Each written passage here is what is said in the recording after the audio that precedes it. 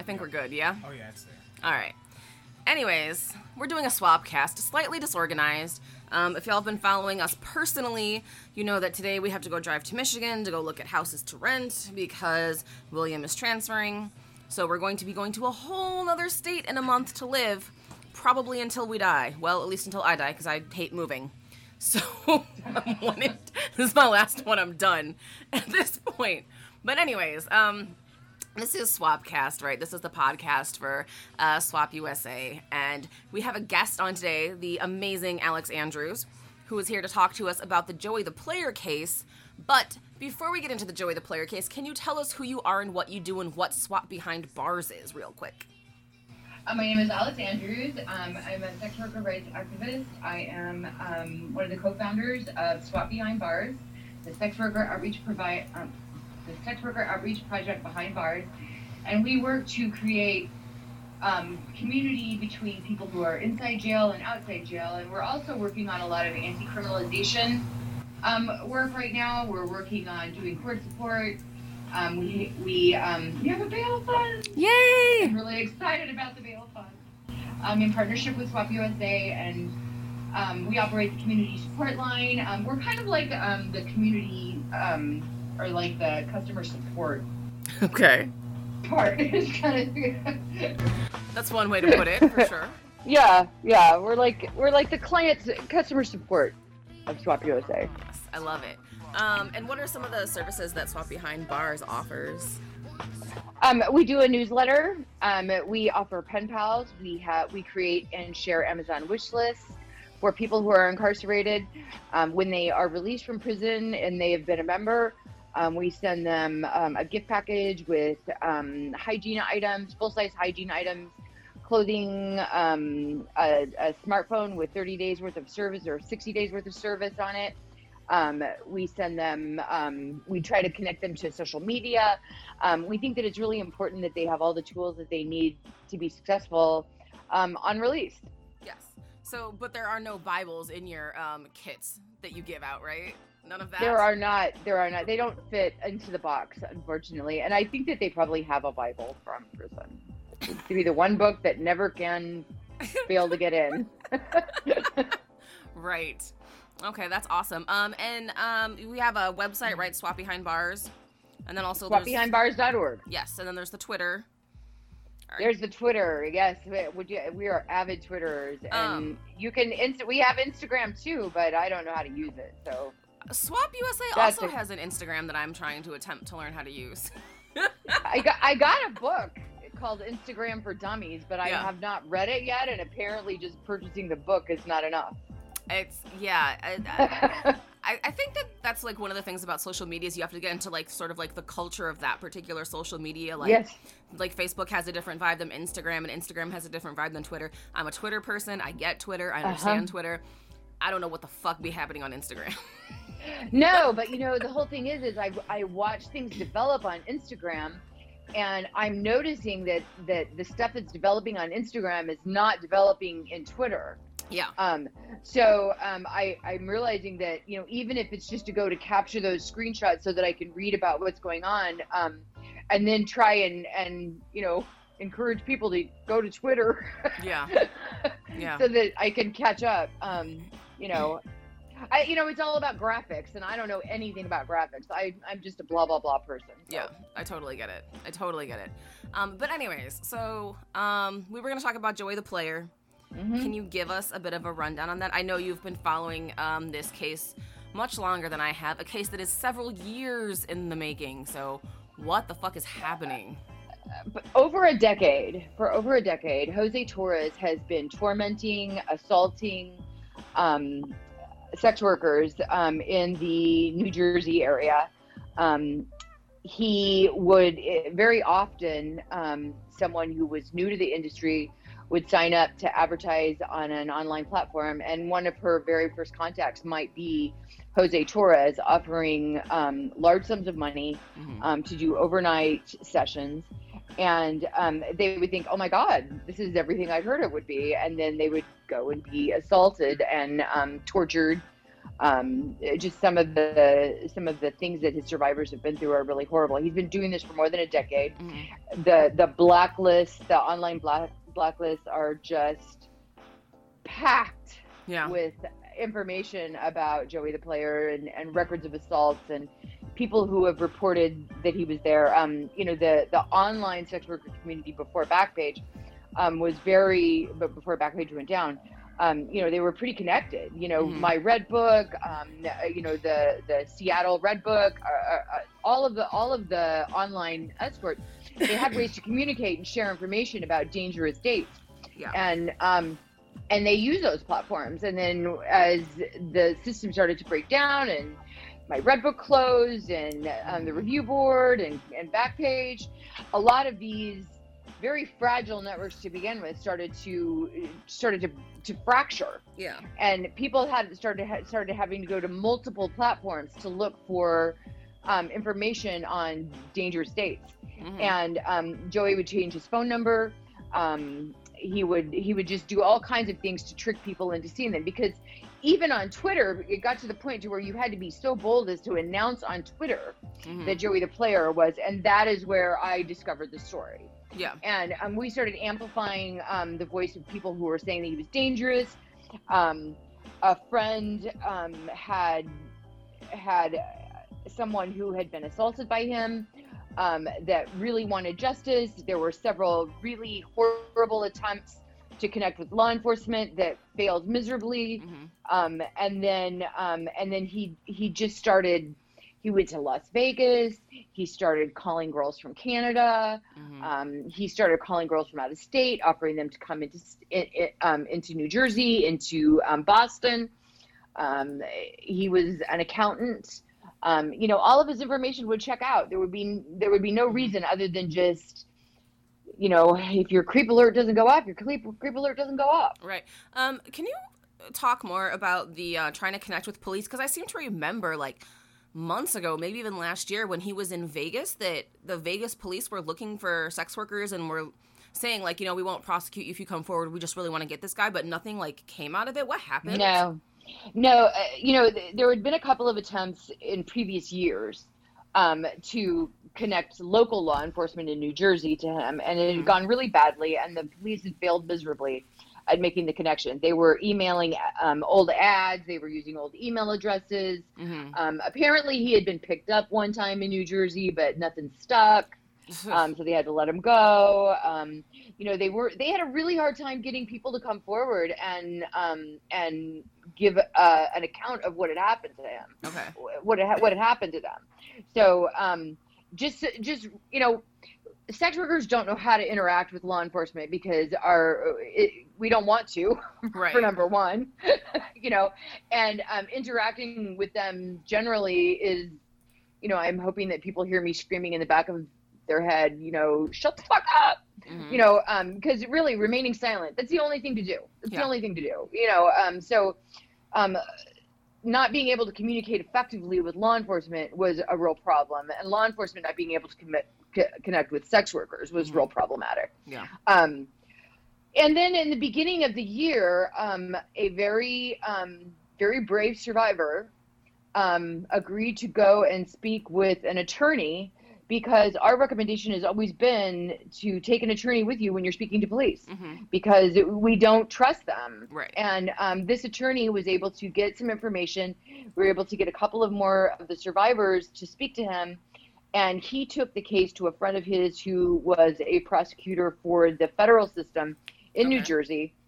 And that federal prosecutor launched an investigation using the New Jersey branch of the FBI. And the FBI agent grabbed onto this, and he's been like a dog with a bone. Okay.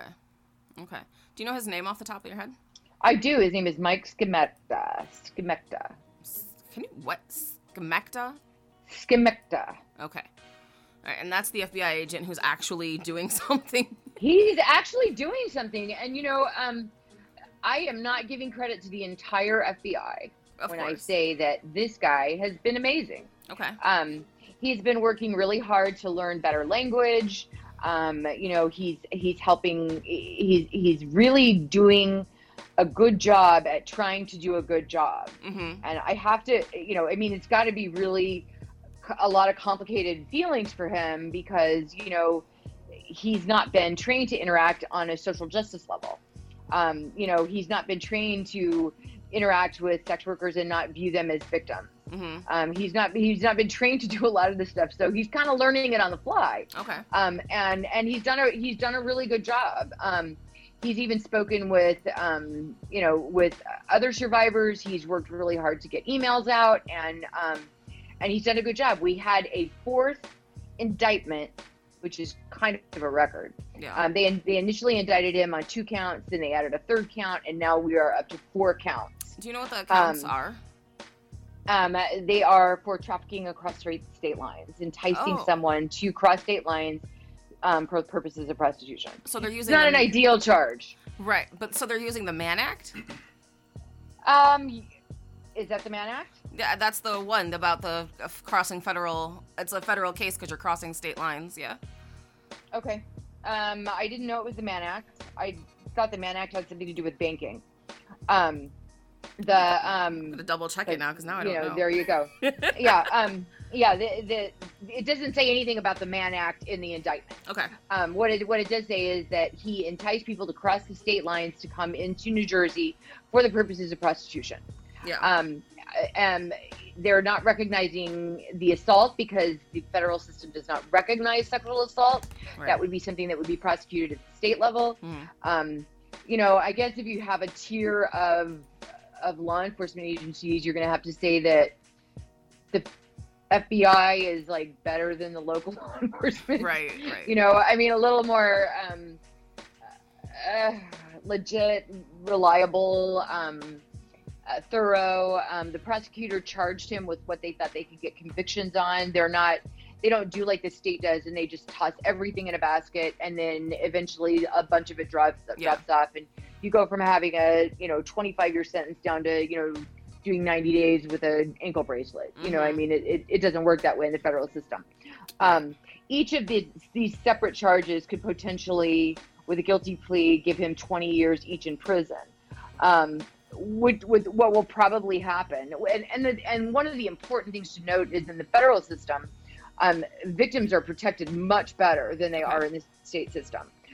In the state system, when someone is arrested and charged with a crime, their attorney will ask for discovery, and that means that the prosecution has to turn over all of the discovery, including the names of victims and survivors. Mm-hmm. In the federal system, the names of the victims or survivors are not released until a trial date is set.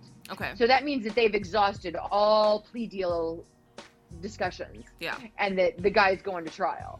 Okay. So the more people that come forward and speak out, the less likely it is that Jose Torres is going to go in front of a jury because this is a no-brainer guilty verdict. Yeah. Do you think that if he gets convicted on all the charges, they'll actually do the consent, like they'll actually give him 20 for each one, so he'll get 20 for 80 years? I think what will happen is he's going to take a plea deal. Each charge on a plea deal is probably worth 2 years. Because we only have 4 charges right now. We only have 4 survivors right now, even though he's probably assaulted hundreds of women. Yeah. I think that he's looking at best case scenario, 8 years for him, best case for him, worst case for us. Right. But people with this particular kind of charge don't do very well in the federal prison system. And I feel fairly confident that he's going to get some justice that maybe he hadn't really anticipated. And now I'm just assuming, I know he has a habit of targeting sex workers, but I can only assume that he probably also is fucking awful to women in his everyday life too. But yes. If he had assaulted, say, a girlfriend who didn't have a history of sex work, would they be able to come forward in this case and also lay charges? They wouldn't be able to come forward in this case, even if he was an asshole in his personal life and assaulted someone. That would be a state case. Okay. or a local case that would be handled by local law enforcement, because he wasn't trafficking them across state lines for the purposes of prostitution. Him being an asshole in his personal life doesn't really matter. However, there is some evidence to suggest that he was an asshole in his personal life. He's been, he seems to have some assets, Okay. which I believe have been frozen by the federal government, which will be available to survivors, I'm assuming. Yeah. They'll probably have to sue for it, but, you know, he does have a lot of assets in his name. Okay. So, you know, that's something. Okay. Well, I mean, you know, baby steps, right? Yeah. So after the federal case, do you think that there will be state cases brought against him? I don't know. They've had a really hard time bringing these charges.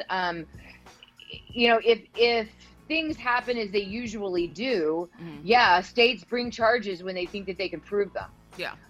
You know, the problem with this case from an evidence perspective is the fact that many of these cases are many years old. Yeah.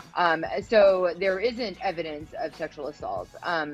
You know, there's only stories and there's only, you know, the written history. The FBI agent told me that when they confiscated his phone, there was evidence that he would send out 30 to 50 text messages and emails every day to online escorts, just fishing for someone to get on the hook. And then he would be smooth. He would reel them in over time. You know, he might offer the big chunk right away, and then he would kind of back up, and he would just let people get reeled in. So he was a real monster. And then I wonder, though, like, going back to state cases, even though there's no evidence because there's such a time lapse, I wonder if it would be easier to convict him if he's already been convicted on a federal level, like maybe just as like a, I don't know. You know, my knowledge of the legal system is, you know, pretty much centered around prostitution-related type stuff at the state level. You know, I don't think that victims would feel comfortable coming forward to a state prosecution, you know, because it's pretty rigorous. They would have to, you know, testify in court. It would be a really uncomfortable thing. And I think it also would target them and further stigmatize them, further traumatize them. So, you know, I mean, we're very pleased with the way that things have gone. Is it enough? No. But, you know, it's better than what had happened before. And the fact that he's off the street, you know, the fact that he's off the street makes me very happy. Oh, yeah. I'm very glad to hear that. There's more than him. He's not the only one out there. This is just a high profile one that we've worked really hard to get this far on.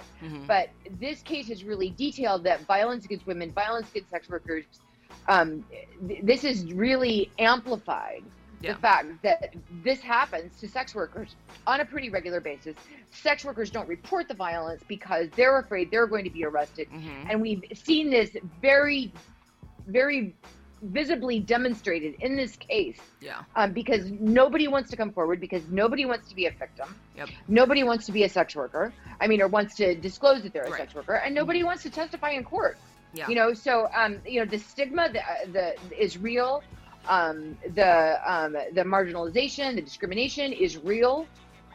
So we're very proud of the women who have come forward and offered to do this great service to the entire sex work community. Yeah, I really hope that this becomes like a starting point of a conversation to be like, and this is what stigma does, you know, and especially in light of not having resources anymore, like, you know, having Backpage or people being scared to pass around bad date lists now. And it's just like, can we please talk about that now? Like, you know, I mean, it's time. It's time. You know, we can't deny any longer that violence against sex workers is a huge issue. And it doesn't matter whether or not you're from the anti-trafficking far right or whether you're from the far left of the sex worker rights movement. Violence is a real problem, and it's something that we have to address at the community level, because the communities that we're providing services to as sex workers, the local harm reduction movement, drug users unions, everyone that's providing these mutual aid services to sex workers on the ground, we've built these trusting relationships with these people. So when violence happens, we know about, know about it, and we want to help these people access services. And they can't do that under the current model with all the stigma and discrimination and marginalization, because, for anti-trafficking organizations, they say things like, oh, so she's doing it because that's her choice. Yeah. Choice is on a spectrum, and choice changes. And, it's really important that we acknowledge that, and then we make sure that we serve everybody. Yeah, absolutely. It's so difficult to have these conversations because there is so much of the, like, you either have to be, like, a trafficked person in, like, the worst conditions ever, or you have to be, like, an empowered sex worker who loves your job, and it's just... Yeah, it's just not that black and white. It's a very complicated issue. I'm a survivor of domestic violence for many years. I survived exploitation when I was a sex worker. I survived exploitation by the criminal justice system once I left the work. Going through all of those things, even though that they're decades old, have led me to where I'm at. Yeah. And, it's the combination of all those experiences that can make me so empathetic and so understanding of how complicated and nuanced the issue is. So there is no, it's all sex work or it's all sex trafficking. It's very, and it doesn't matter. It doesn't matter. We should be providing services on demand for people who need them. Yep. If only. If only. One day. What is SWAP Behind Bars, and what do you folks do there? The Sex Worker Outreach Project Behind Bars is a national social justice network that works to provide community resources for people who are behind bars from people who are sex workers. Yes. I went to your little, like, online training session for the pen pal thing. After we move, I think I'm going to become a pen pal. It's incredibly rewarding. I have way too many pen pals, and they're like my favorite people in the world. I really look forward to getting emails from them. I look forward to getting letters. I'm like a horrible return letter writer. But it's such an incredible opportunity to engage with people who have experienced so much judgment and so much stigma and so much violence from the criminal justice system. Yes. And to be able to communicate with these people and to be able to help to empower them to live happy, full lives, it gives me a great deal of joy. Having experienced incarceration myself, I get it. You get out of jail, you think there's not going to be any resources, and then somebody pops up and says, hey, can I send you a cell phone? That way you can get online and you can connect with us. And they're like, what? For real? Yeah. I love it. And like, yeah, absolutely. Yeah, which actually... You got a Cash App? It's amazing. Yeah, I actually have to follow up with someone that you sent me their information about them starting their own business now that they're out, and I'm very excited to do that. Yes. Cabriana is just an amazing human being. And this is another example of violence against sex workers and violence against sex trafficking victims, and the state doesn't know where to put these two cases. They don't know what to do with it. This young lady is facing 25 years of sex offender probation. Having done 10 years of sex offender probation myself, I can tell you that this is not something that she's got to look forward to. It's a tough road. It's a tough road, and she was sentenced under a charge that doesn't even call for this particular sentence. So we're really hoping to be able to get her a sentence modification at some point. Yeah, that's incredibly rough, and it's really frustrating to see how many people are essentially not just being like stigmatized and criminalized, but like just painted in like the worst possible light. We're like, oh, this person is like a predator and they're dangerous and they can't be in your neighborhood because they're gonna like cause you harm, and it's like or not, or none of those things are actually true. Yeah. Because we don't have any kind of notification system that says, yeah, this guy is a sex offender, but it was because he peed in his front yard, right. Which is a whole lot different from other. Right, yeah. People actual hear sex sex- offender and they're like, "Oh, you Yeah. sexually abuse children," and it's like that's not I peed in necessarily the what that alley means. after I was drunk. I mean, it's kind of a different thing. Right, exactly. So it's yeah. I mean, we have a lot of work to do as a social justice movement, even as people who support restorative and transformative justice processes, even as as anti-criminalization and anti-mass incarceration and anti-criminal justice and the defunding of police and the returning of the communities to the communities. All of these things that intersect with each other. At the end of the day, I'm a service provider, and I want to make sure that my people are taken care of. Mm-hmm. Absolutely. I appreciate the work you do so much. You do so much amazing stuff. I love it. I love watching your Twitter, and I'm so excited to have you as a communications director for SWAP USA. I feel like some communication is really going to happen now. We're going to do it. We're going to try. I am certainly going to try. Congratulations. Thank you. I am certainly going to try. Yeah, we actually have just some ideas of how to do stuff, right? As far as like newsletters go, we want to start doing 2 newsletters a month, and the second one have a focus on a chapter to just be like, hey, this is like what's happening, like on the ground. This is what local chapters are doing. And, I've also like been able to answer a lot more of the media requests. I did not realize how many freaking media requests we get. Oh my God. I'm like, okay, yeah, I'll talk to you. Oh, I'll find someone to talk to you. Oh, this person would be great for this. So, which actually reminds me, I have to send someone's email to someone else when I get off this call. Those will never stop coming because they hit people up all the time. Yeah. We have a media form that we had some people fill out if they wanted to talk to media. I'll share that with you. Oh, please. And maybe that'll give you some people with some different perspectives because there's some really interesting voices on there that definitely need to be heard. But I'm really excited for what's coming up for SWAP USA. I'm really excited for the new position that you're in, as well as the new executive director of advocacy and the executive director for chapters. I think this is really exciting. This is, super progressive, and I'm so glad that SWAP was one of the first organizations to do this, and to form this structure. And don't forget to call on your board. Yes. To do some shit. Yes. Yes. I actually have a follow-up meeting. Besides attend the monthly call. Yes. I actually have a follow-up meeting with the board president next week. So, yes. But no, I'm really excited for the direction that we're going, especially with the co-director model. I think that's just like really amazing. Just to have something that's like not like that strict hierarchy, Like I really like it. Yeah. Yep. I like it too.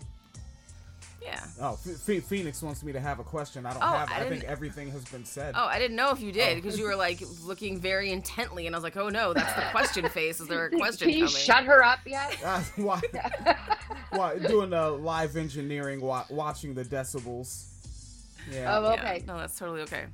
But yeah, I think I said I was going to keep it short, keep it to a half hour, because we still have to go drive to Michigan. We've been on for about 27 minutes, so we're going to get ready to go off. But before we do, did you have anything you wanted to add? Questions, comments? Just like start yelling and cussing? If you are a survivor of Joey the Player, please come forward. You can contact our community support line at 888-776-2004. We will walk you through the process to help you connect. And to make sure that you feel comfortable and to make sure that you have the support that you need going forward. You can also chat for support on our chat for support line by just logging onto our website and clicking on the little red box down in the corner. It's also available on the swapusa.org website. You can chat for support. We've got an amazing group of agents that are waiting for you to get on there and start talking to them. And be on the lookout for more predators from the sex work community because we are going to start getting them. Yes, I love that. We definitely need to do that. And of course, also... Just as a fun side project.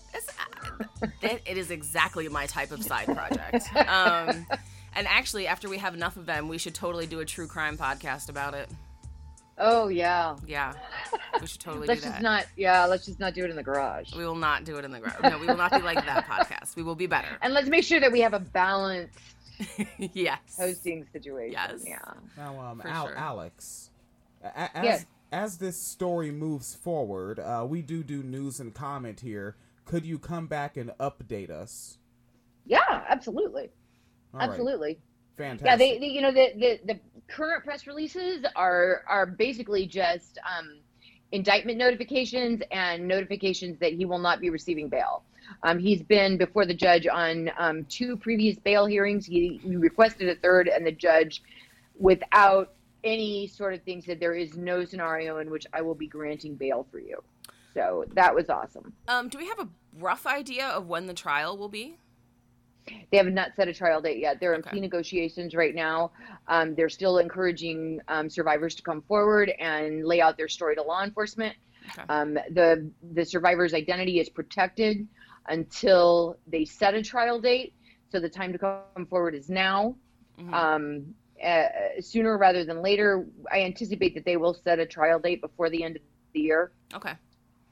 Okay, good to know. All right. Well, thank you, Alex, for coming on and hanging out with us.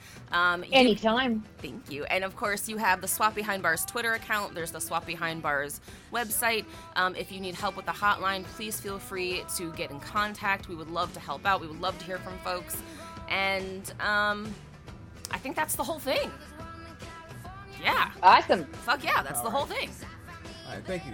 Thanks, Alex. Bye. Thank you. Bye.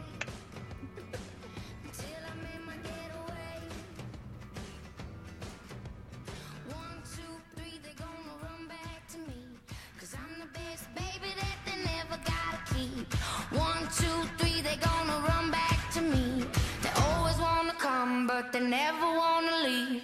Exes and the O's, they haunt me like ghosts. They want me to make them all. Okay. I think that was useful. That was